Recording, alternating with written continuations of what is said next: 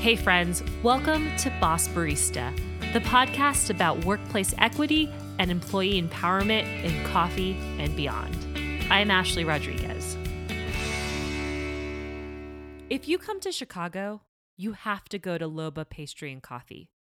Anyone who is from Chicago or has spent time here knows what's up. Beyond the muffin or croissant that you might expect at most coffee shops, Loba boasts a menu that is both highly creative and technically ambitious. Valeria Taylor is the owner and baker behind Loba. Loba is Spanish for wolf, and Valeria named the shop after a particular wolf called the O6 female. Scientists studied the O6 female after releasing a pack of wolves into Yellowstone National Park for observation, and they were completely baffled by the behaviors and traits of this one particular wolf. The O6 female broke all stereotypes. She refused to settle for a mate, at one time courting 5 potential suitors. She outsmarted packs of rival wolves, and instead of hunting for prey in the shadows, she faced her opponents head on, rushing towards her intended targets. Like the O6 female, Valeria defies stereotypes.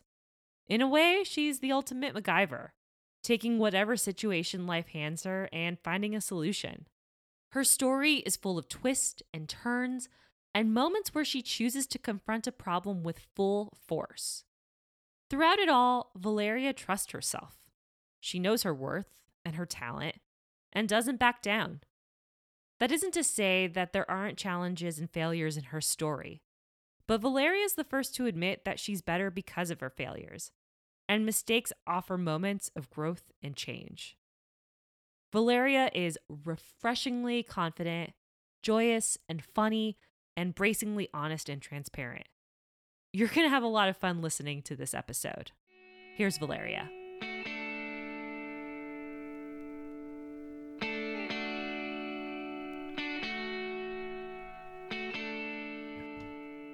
So, Valeria, thank you so much for taking time to join me. Thank you for having me. I was wondering if you could start by explaining what Loba means.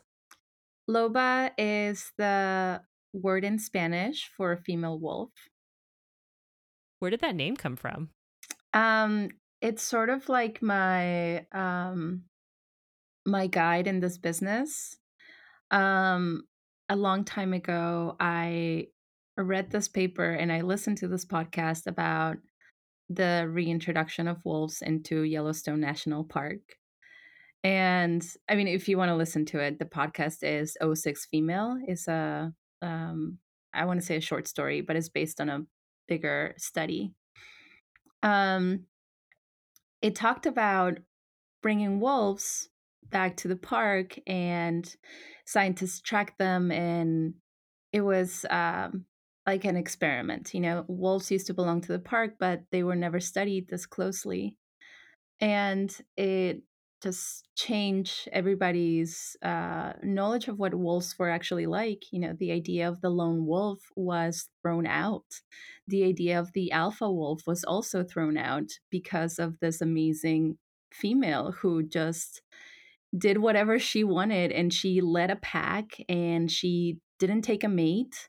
She just took helpers, and I was just so inspired by her, by this study, by this powerful animal, that I decided to name the shop after it.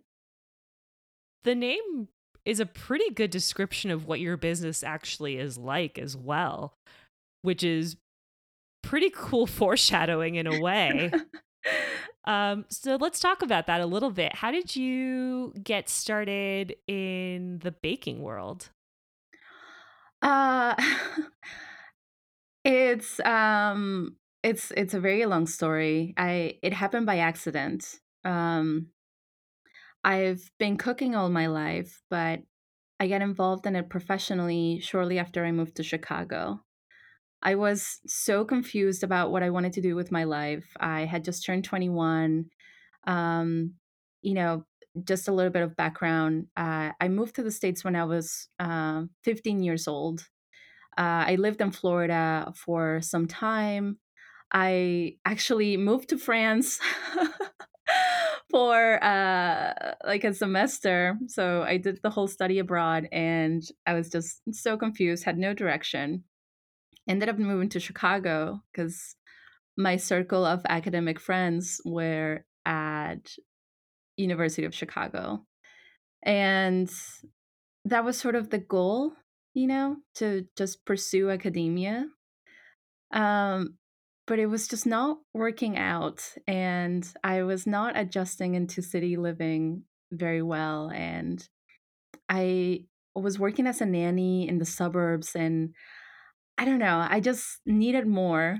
And I went on Craigslist, and I was looking for like any sort of job that I could do in the city because I wasn't even spending any time in the city. And I saw this Craigslist ad for a pastry intern. And I was like, well, I've baked before. I've worked in a restaurant before. I can totally do this. And I just showed up to the interview, uh, ready to learn, starved for something new, and they hired me. Well, hiring is a funny word because it was an unpaid position, but Right. It's not like you were getting paid. yeah. But it was one of the best restaurants in the city. Now that I know, Blackbird, the now closed Blackbird. Um, and I don't know, they took a chance on me, and I sort of never looked back. I just that was the only place that had felt home since I had left home. So I just dove head on and never looked back. Yeah, because right after that, you really just went full out on baking and pastry, right? Yeah, let's see, this is in 2010, and I was working for free about 3 to 4 days a week. I don't know. I was pulling like some crazy shifts, maybe 40 hours a week, and just learning everything that I could learn in this very, very hard, like classically trained chef was my boss, and he was terrible, but I think it was the direction that I needed at the time.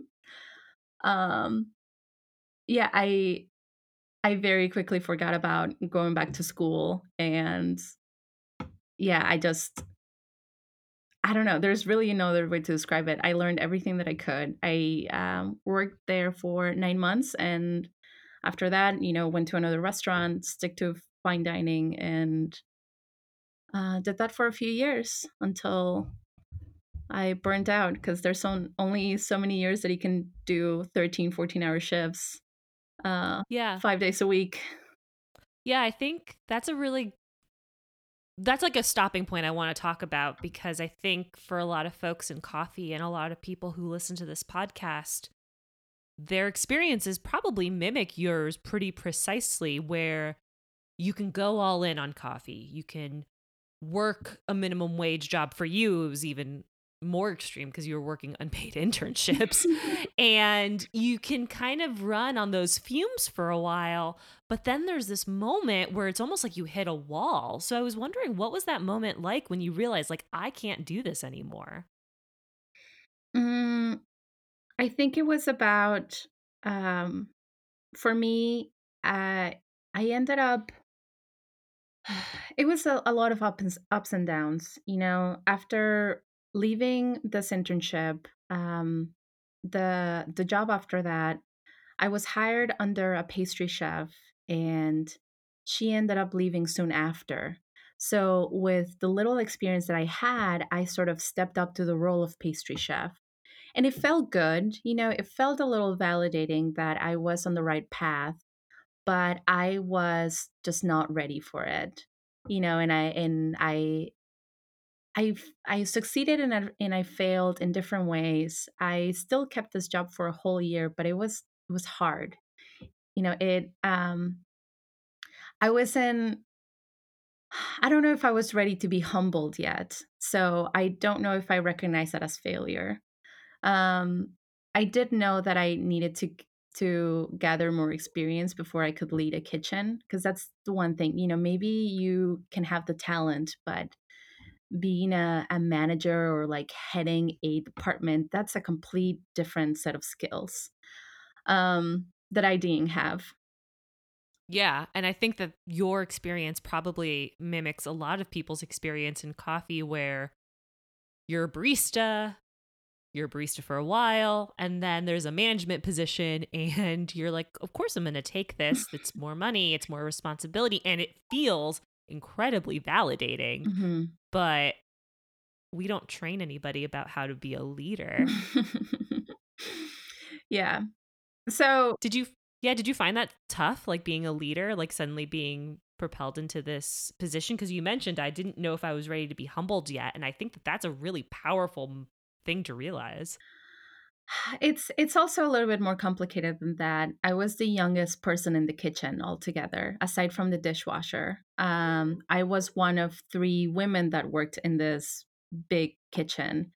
So there was, even though I was supposed to have a place of power, I had none. I had zero leverage. So the experience was quite miserable. And I actually ended up getting fired, which uh, really upset me at the time. I had just finished, it was right after Christmas. I had just finished like a Christmas banquet and like a New Year's Day banquet. I had worked so hard to have this be perfect. And then they let me go in the middle of winter in Chicago. Ah, I mean, they Ugh. didn't even fire me. They were just like, we think that you should take a break. And I was like, oh, I'm out of here. Did you know, like, what was that like? I mean, I love a firing story, don't get me wrong. But like, what did you feel in that moment? I was so incredibly angry. I have the story, like, I was so stressed out and I was so mad that I had like a little capillary burst on my toe. So, like, by the time I changed, like, I left their office and I changed and my shoe was filled in blood. And I was like, you know what? I need to get out of here. This is not normal. Um, but I'm a very intense person, and I think that's part of what made me thrive in this industry is that, if somebody gives me a challenge, I'll be like, I'll do it better and then some more. So I don't know. It was a good time to step away and my living situation was fine. I was in a house like with plenty of roommates. I got smart and I asked for a severance package and, like a week paid vacation. So I took 1 month and I went to New York City to see what the fine dining scene was out there. And it was great. I just, I've only heard that the scene was different, but I didn't know how. And I brought all my tools and I brought my shoes and I was ready to work. And I just knocked on every fine dining kitchen that I could, see if anybody would take me. Um, I was embraced by the industry. It was really great. I was able to walk in the kitchen of Del Posto. I was able to go into Jean George, the kitchen at Daniel, give me a little tour. And what I kept hearing is that we would love to have you, but we don't do this thing of like internships. You can't. I don't know if it's true, but they told me that the city of New York would not allow stages, or they had Mhm. to be approved in a different way in a timeline that didn't fit my stay in the city. Mhm. Um, S- so I sort of like kept it in the back of my mind, like maybe I will do this eventually. And instead, I got a short gig at a chocolatier shop in Soho called for Jack Torres. So it just mhm. I tried a new thing. So at what point did you start thinking, I want something of my own? Like, I want to open a business or I want my own bakery. The week the first week that I started at Blackbird. Oh, so it was immediate. Immediate, yeah. I was like, this is it." Um, So so then what was the turning point for you to realize like, oh, this is the time? um, I think it's one of those, like, having the stars align. and perfect timing. Um, I spent, from the time that I started training in pastry, I think I spent 6 more years working in the industry in different positions. I was lucky to have a quote unquote pastry chef position very early on, but I tried like lower ranked positions in order to learn more. Um, I figured that I ultimately would work up to be a pastry chef again, but every opportunity that I had since, I understood very quickly that that was never going to happen. Like nobody was really taking me seriously. It didn't matter how hard I worked. I was just this, um, I don't know how to call it. I just wasn't a dude and I wasn't white. So nobody was going to take me seriously. So I stepped away.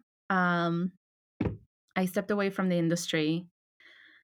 Uh, And I always wondered, what the alternative life would be like. What if I just had a regular office job? And what if I had finished college? And what if I could do all this differently? And I I pulled out the Rolodex of all the former contacts that I once had, and I landed this gig as a I love that project you're laughing manager about it because for a I know what you're software going to company. say, but it's just so funny for you to be like, this is ridiculous. It's almost like it's funny to go like in hindsight, be like, this is ridiculous. Like, why did I do this? Yeah. Yeah. But but yeah, sorry. So go ahead, say what you ended up doing. I landed this gig as a project manager for a software company in the suburbs once again. Uh, and it's funny because it was this, the ranking that I wanted, the value that I wanted. And for the first time in a long time, I had like a reasonable wage. I had insurance and I had PTO and I had all these benefits. And I hated every single minute of it. The idea of being in front of a computer, and my job was so easy. I woke up in the morning, I had a Slack meeting with everybody, like a video meet for like 30 minutes. And then I would jump in the train, go to the suburbs, and just tell 40-year-old men what to do. Um, and it was terrible. I hated it. I hated it so much that every day that I was away from the kitchen, I just wanted to go back. But I knew that I couldn't be back in the restaurant industry. I tried that again. I tried the fine dining, I tried the regular dining, and it was just not working. So I kid you not, I think I also had like 3 days off. I had Friday, Saturday, and Sunday off. Like I had no idea what to do with my life once again. And it was a Friday, and I woke up at like 5 a.m. in the morning, and I lived in Humboldt Park at the time. I just started walking. I was so sad and miserable with my life. I started walking. And I remember somebody once had told me that there was a really good small bakery in Lakeview. And I just decided to walk there from Humboldt Park. And Just for people who are not in Chicago, that is not close. what is it? It's like 6 miles. At least I live in Humboldt Park, and for me to drive to you, I mean, this is a little foreshadowing because where you walk to would end up being where Loba is now. Uh-huh. Um, it's like a 20-something minute drive. Yeah. It was like a miserable death march. But I finally made it there, and I had some coffee, and, typical, there's no chairs. Um, but I just started talking to the guy behind the counter, and the pastries that he was making was what I was familiar in these fine dining establishments. But I noticed very quickly that everybody who was in at the shop at this time had never heard of these things. And I was like, what do you mean it kind of late? It's so easy. I could do it in my sleep. And that's why this guy got so much praise, because he was making these like fancier versions of pastries for this very ordinary coffee shop setup. Um, so before I left, I cornered him and I was like, "I'm gonna work for you." And he was like, "I'm not taking any employees right now." And I was like, "Okay, so I'm gonna work for you. See you tomorrow. What time do you get in? Like 4 a.m.?" And he was like, "No, no, no, I'm not taking any employees." And I was like, "Cool. So what? Is it later? Is it 5 a.m.? Is 4 a.m. too early?" And he was like, "Oh, well, can you be here at like 3:30 or something ridiculous?" And I was like, "I'll be here." And I just showed up the next day, Saturday, the busiest day of the week, and I was like, "All right, what do I do?" I don't That's think he thought I was wild. gonna show up, but I did. I was there early, like 15 minutes early, just ready to work with my shoes on, all my tools, be like, "What's up, chef?" And I just picked it up within 2 That's weeks. Sorry. amazing. No, no, no. It's just amazing that you decide, like, you just made this decision. You're like, I'm doing this thing. Yeah. Welcome. Like, hello. Yeah. And at first, it was just gonna be for Friday and Saturday because I had that time off, and I figured, I'll work Monday through Thursday at my boring office job, and I'll do this Friday and Saturday for free, and I'll be happy. Um, I think 2 weeks in, he's telling me that he can hire me, but if I know any barista, he's looking for a barista. And I was like, "Pff, what is that? I'll do it. Whatever. Just hire me already." And he's going over how you steam milk, and I'm like, "Oh, okay, so like a milk meringue, gotcha." And I kid you not, I'm not even trying to like toot my own horn, but I poured on my first try a perfect flat white. Like I even got Well, the like instant shit. right. I was just like, "Oh, okay, so what? Like it's hard." Uh, and what I like to tell everybody, I'm not trying to diminish a barista's ability. It's just that, when you work in pastry, everything is so precise. Gauges and thermometers and like frothing is something that you do constantly with not just one, but multiple ingredients at the same time. So the idea of making an emulsion with um, like a syrupy, oily mix in something light and frothy that has to be at about 68 degrees. I was like, cool, I've done this. It's like a mousse, but easier. So Right. it was, I basically had been trained to be a barista in many different ways. Yeah, that's wild. That's wild. That's wild how bold that is, but also incredibly inspiring to feel like, oh, there's a thing that I want to do, and I'm going to do it, and I'm going to Mhm. make it happen. So obviously, at some point, you decide to leave your boring job, which I think there's some interesting tension there. This idea that like to have stability, you had to do this boring job, Mhm. but then you had to sacrifice the thing you love, and then eventually, it seems like you kind of start to go back to the thing you love. Mhm. So at what point did um like opening a shop kind of come into focus? It was also by accident. So I mean, I can talk concrete numbers if you want, but I opened up the shop with a $5,000 loan. That's wild. That's all I did. That's nothing. Yeah. That feels like such an insurmountable goal to say, I want to open a shop. But to hear you say, I did it with $5,000 makes it feel a lot more accessible. It makes it feel like this is doable. Yeah. I also knew that, I had some savings. And I knew that at the very least I was going to give it my all. I had nothing else going on, and this was going to be the thing that I was going to do for the next 5 years. And that was my goal. I was like, for 5 years I'm just going to work hard as hell and go all in, and we'll see what happens. Maybe in 5 years I realized that it wasn't worth it and I figure something else out. Yeah. What were those first couple of months like? Because you were Loba's only employee for a long time. I was, but I also, so the shop was open 6 days a week, from 7 to 3. On the weekends, I had my business partner help. Um, so like Saturday and some Sundays, he would come in and give me a hand, but otherwise, it was just me. It was stressful. Uh, kind of fun. I don't know. Yeah, do Um, you even remember it? I I I remember the feeling. Um, I just spent so much time there. I just basically I almost lived at the shop. In fact, like I had a little cot that I would sleep in sometimes from for like anxiety, for nervousness, for tiredness, but I just spent so much time there trying to prep, trying to organize, trying to clean, trying to figure out what to do.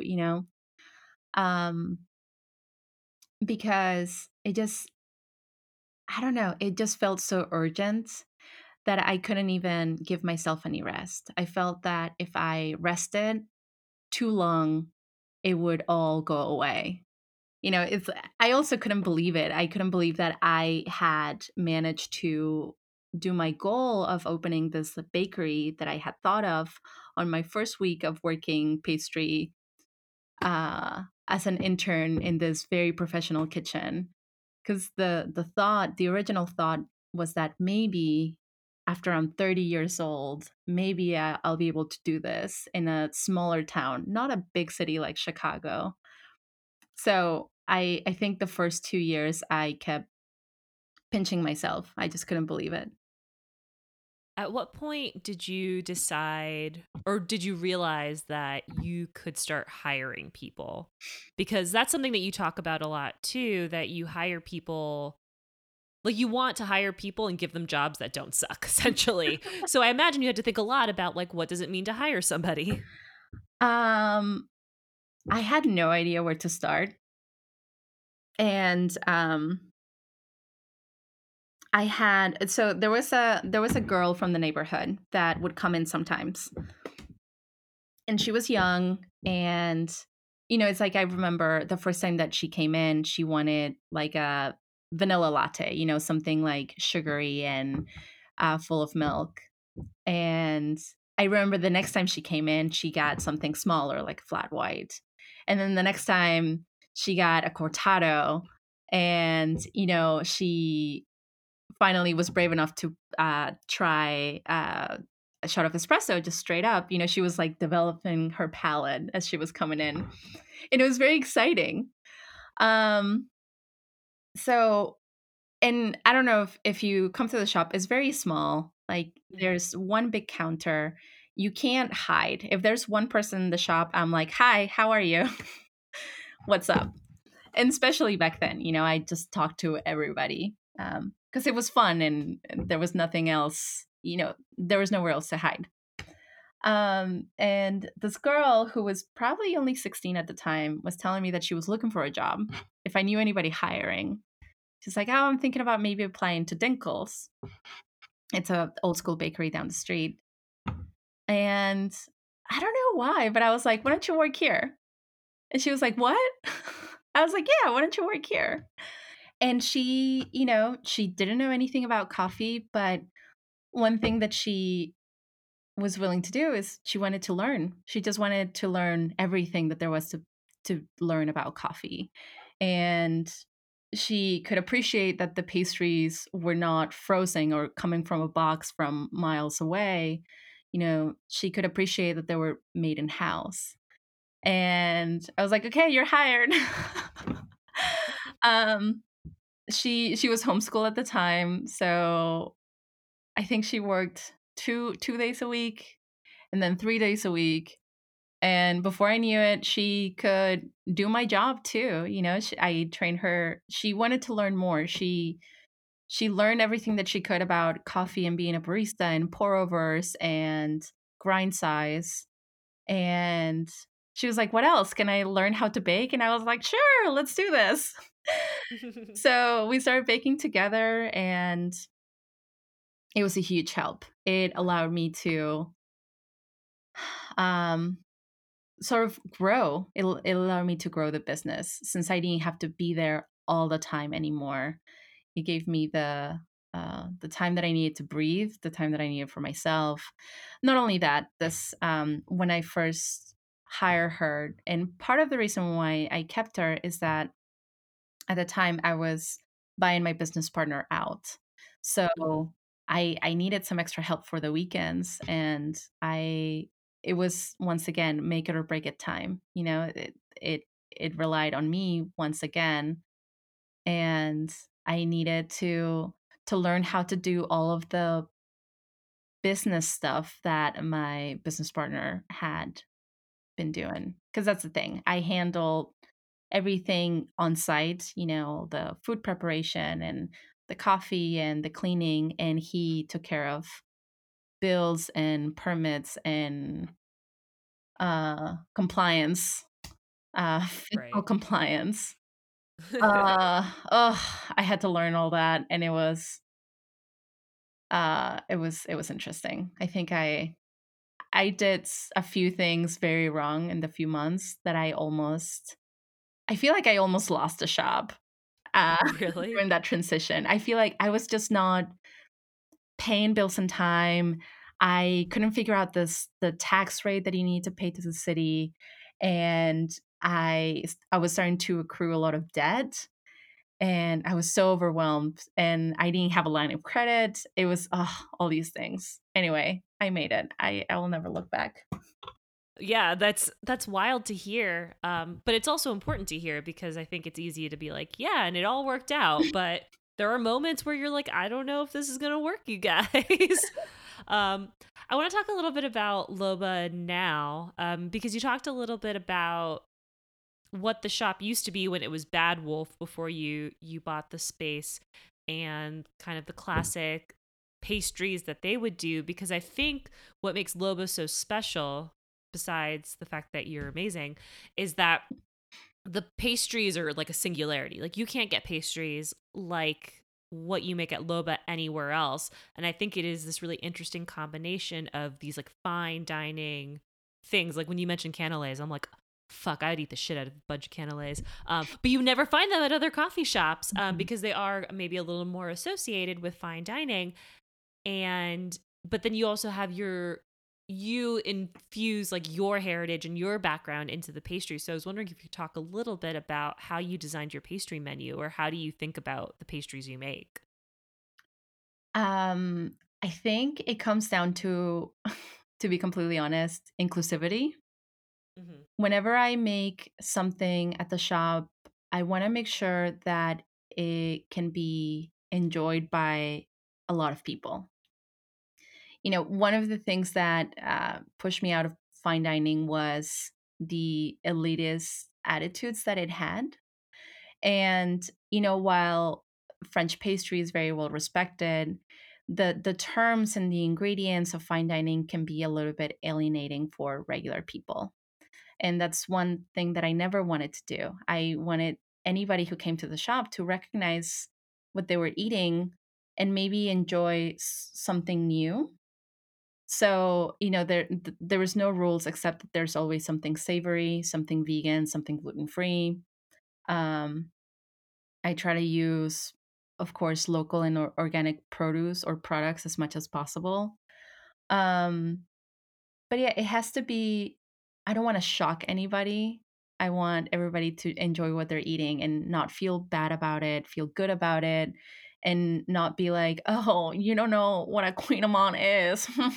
Get out of my shop. It would be like more like, yeah, this is a funny thing. It's basically a caramelized croissant. There's nothing weird about it. It's delicious. Try it. Um, so the French technique, I think is helpful because it helps, or it's a good way of making pastry. It's not even refined. I don't know. It's the standard in pastry world, but I've used. I always considered what I like to eat, what ingredients I like to consume. Like I mentioned before the interview started, my grandmother was the kind of person who would rather do it herself. And that meant, if she went to the store and the chorizo wasn't the way that she liked it, she would make chorizo by hand and cure it and then have it just the way that she liked it for the rest of her life, you know? So I think a lot of the inspiration comes from my grandmother too. Yeah, it seems like you balance both making things accessible and doing exactly what you want, which is hard. Yeah. It's I think a lot of the pastries just come out by accident. I don't know if I ever have a plan of like, let's make a brand new pastry that doesn't exist before.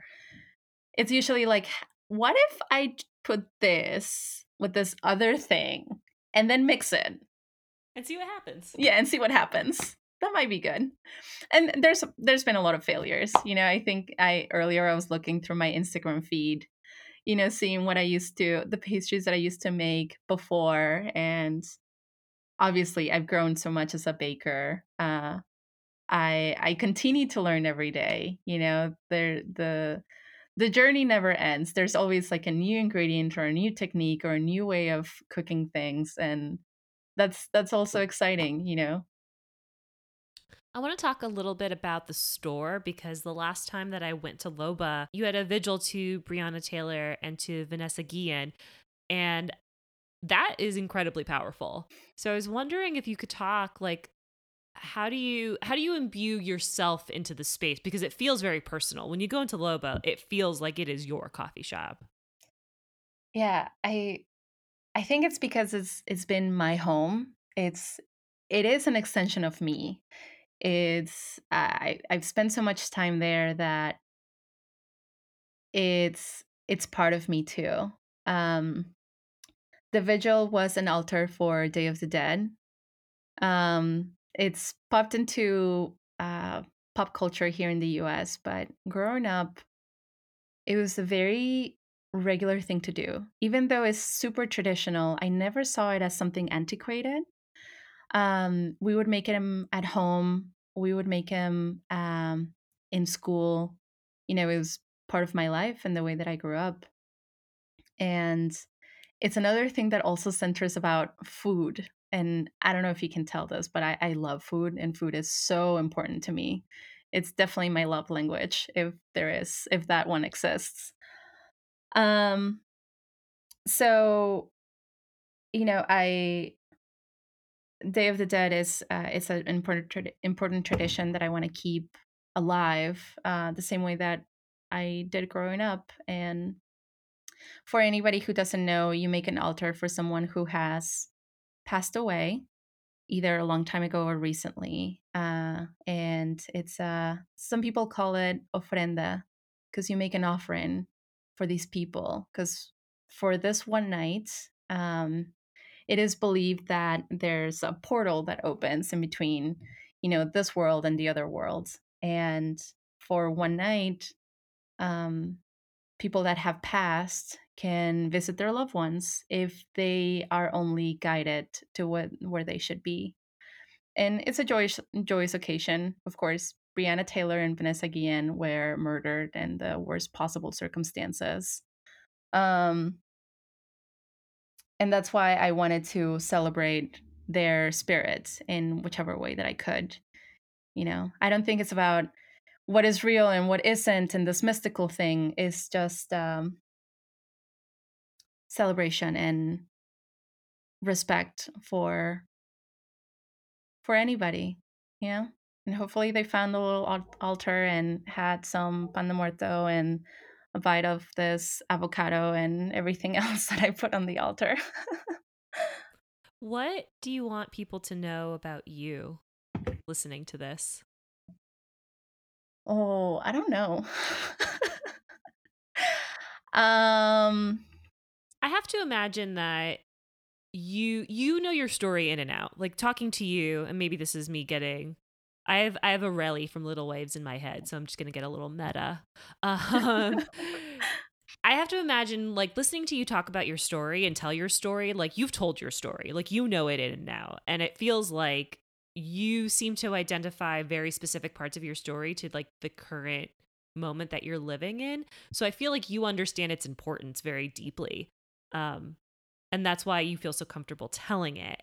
So I wonder, like, you must know that like people look to you as an inspiration in a way, and I know that could feel kind of uncomfortable to reckon with, but that's kind of just like my meta assessment of this moment. But I wonder, like, as you tell your story and as you are on a platform like this, or you give an interview for a magazine or an article, like, what would people look at you? What do you want them to feel? Mm, maybe a little bit of hope. Um, and also a little bit of anger and resistance. Because as much as I've had this opportunity, it wasn't as easy. It was not Hmm. easy. And there were a lot of people that stood between me and my goals and my desires. Um, so, the angst, I like to tell myself that, or I like to joke that a punk is a punk and I'll never get old in that sense. But the angst just shifts course. And I'm still angry, but I'm not directing that anger to myself or to people, maybe to the establishment. And there's hope. You can't lose hope. You can't give in. And it is difficult and it is hard. But what else are you gonna do? But try, and maybe try harder and give it your best. I think for me, that's one of the biggest lessons I've learned from this conversation is to just try, Hmm. because you never know. Yeah, you never know. And I think I can say that now. I can say that you have to be open to failure, and it's not the end of the world. There's the biggest lessons that I've learned in business and his life has been through failure. Like, I've failed miserably and massively in like making recipes and running a business, and every time that I fail, I learn something new, and that also keeps me going. Valeria, thank you so much for taking time to talk to me. Before we end, though, uh, because you said this off the air and I want you to say it on the air, can you say your full name for everybody? My born given name is Maria del Socorro Valeria Rebecca Vallado Velázquez. Thank you. I wanted to make sure that that was on the record. Yeah. So a story about that. I became a citizen a few years ago. My stepdad, I call him my dad because he's been my father figure. He's an American born person, and he married my mom when I was 15. That's why I ended up in the US. I never wanted to. But since he is my dad, I decided to take his last name when I became a citizen to sort of like give him the respect that I to honor the respect that I feel for him. So I didn't mean to whitewash my name so much. I didn't realize the repercussions. And it's funny that a lot of people think that I maybe am not Mexican when I feel so Mexican. But yeah, that's where my last name comes from, and I'm not ashamed of it. I love my stepdad, and I don't know. This is where I'm at. No, that's where you're at, and you know, you shouldn't have to justify the choices that you make. So fuck that. Yeah. Do whatever the fuck you want. Thank you again for taking time to talk to me. I really appreciate it. This was great. Thank you for giving me the time and the platform.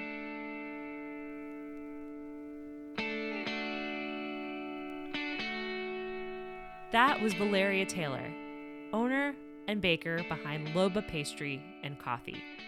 Thank you so much for listening to this episode, and we'll see you next week. I'm just looking for a better day. Boss Barista is produced by me, Ashley Rodriguez. You can find a transcription of this episode on my newsletter, along with an accompanying article about this episode every Thursday at bossbarista.substack.com. To support the show, you can visit www.patreon.com/bossbarista. We have over 80 patrons supporting the show right now, which is incredible. And that helps keep the show alive. We pay guests through this fund, we pay for website hosting, and we make donations. Half of our patron donations are currently pledged to 5 different nonprofits, each at $50 a month. Asada's Daughters, the Loveland Foundation, the Native American Rights Fund, the Grocery Run Club, and the Chicago Community Bond Fund. Again, if you want to support Boss Barista, consider making a monthly donation at www.patreon.com/bossbarista. Another amazing way to support the show is to share this episode with just one person, a friend, someone who you think would learn something from this episode, anybody. Sharing on social media is also a huge help, along with giving us a 5-star review on Apple iTunes. As a small production, these things matter a lot. So if you can take a little time, share out some of your favorite quotes from this episode, and tag us, that would be amazing. We're at Boss Barista Podcast on Instagram and boss_barista on Twitter. You can also send me an email at bossbaristapodcast@gmail.com. Thank you so much for listening, and we'll see you next week.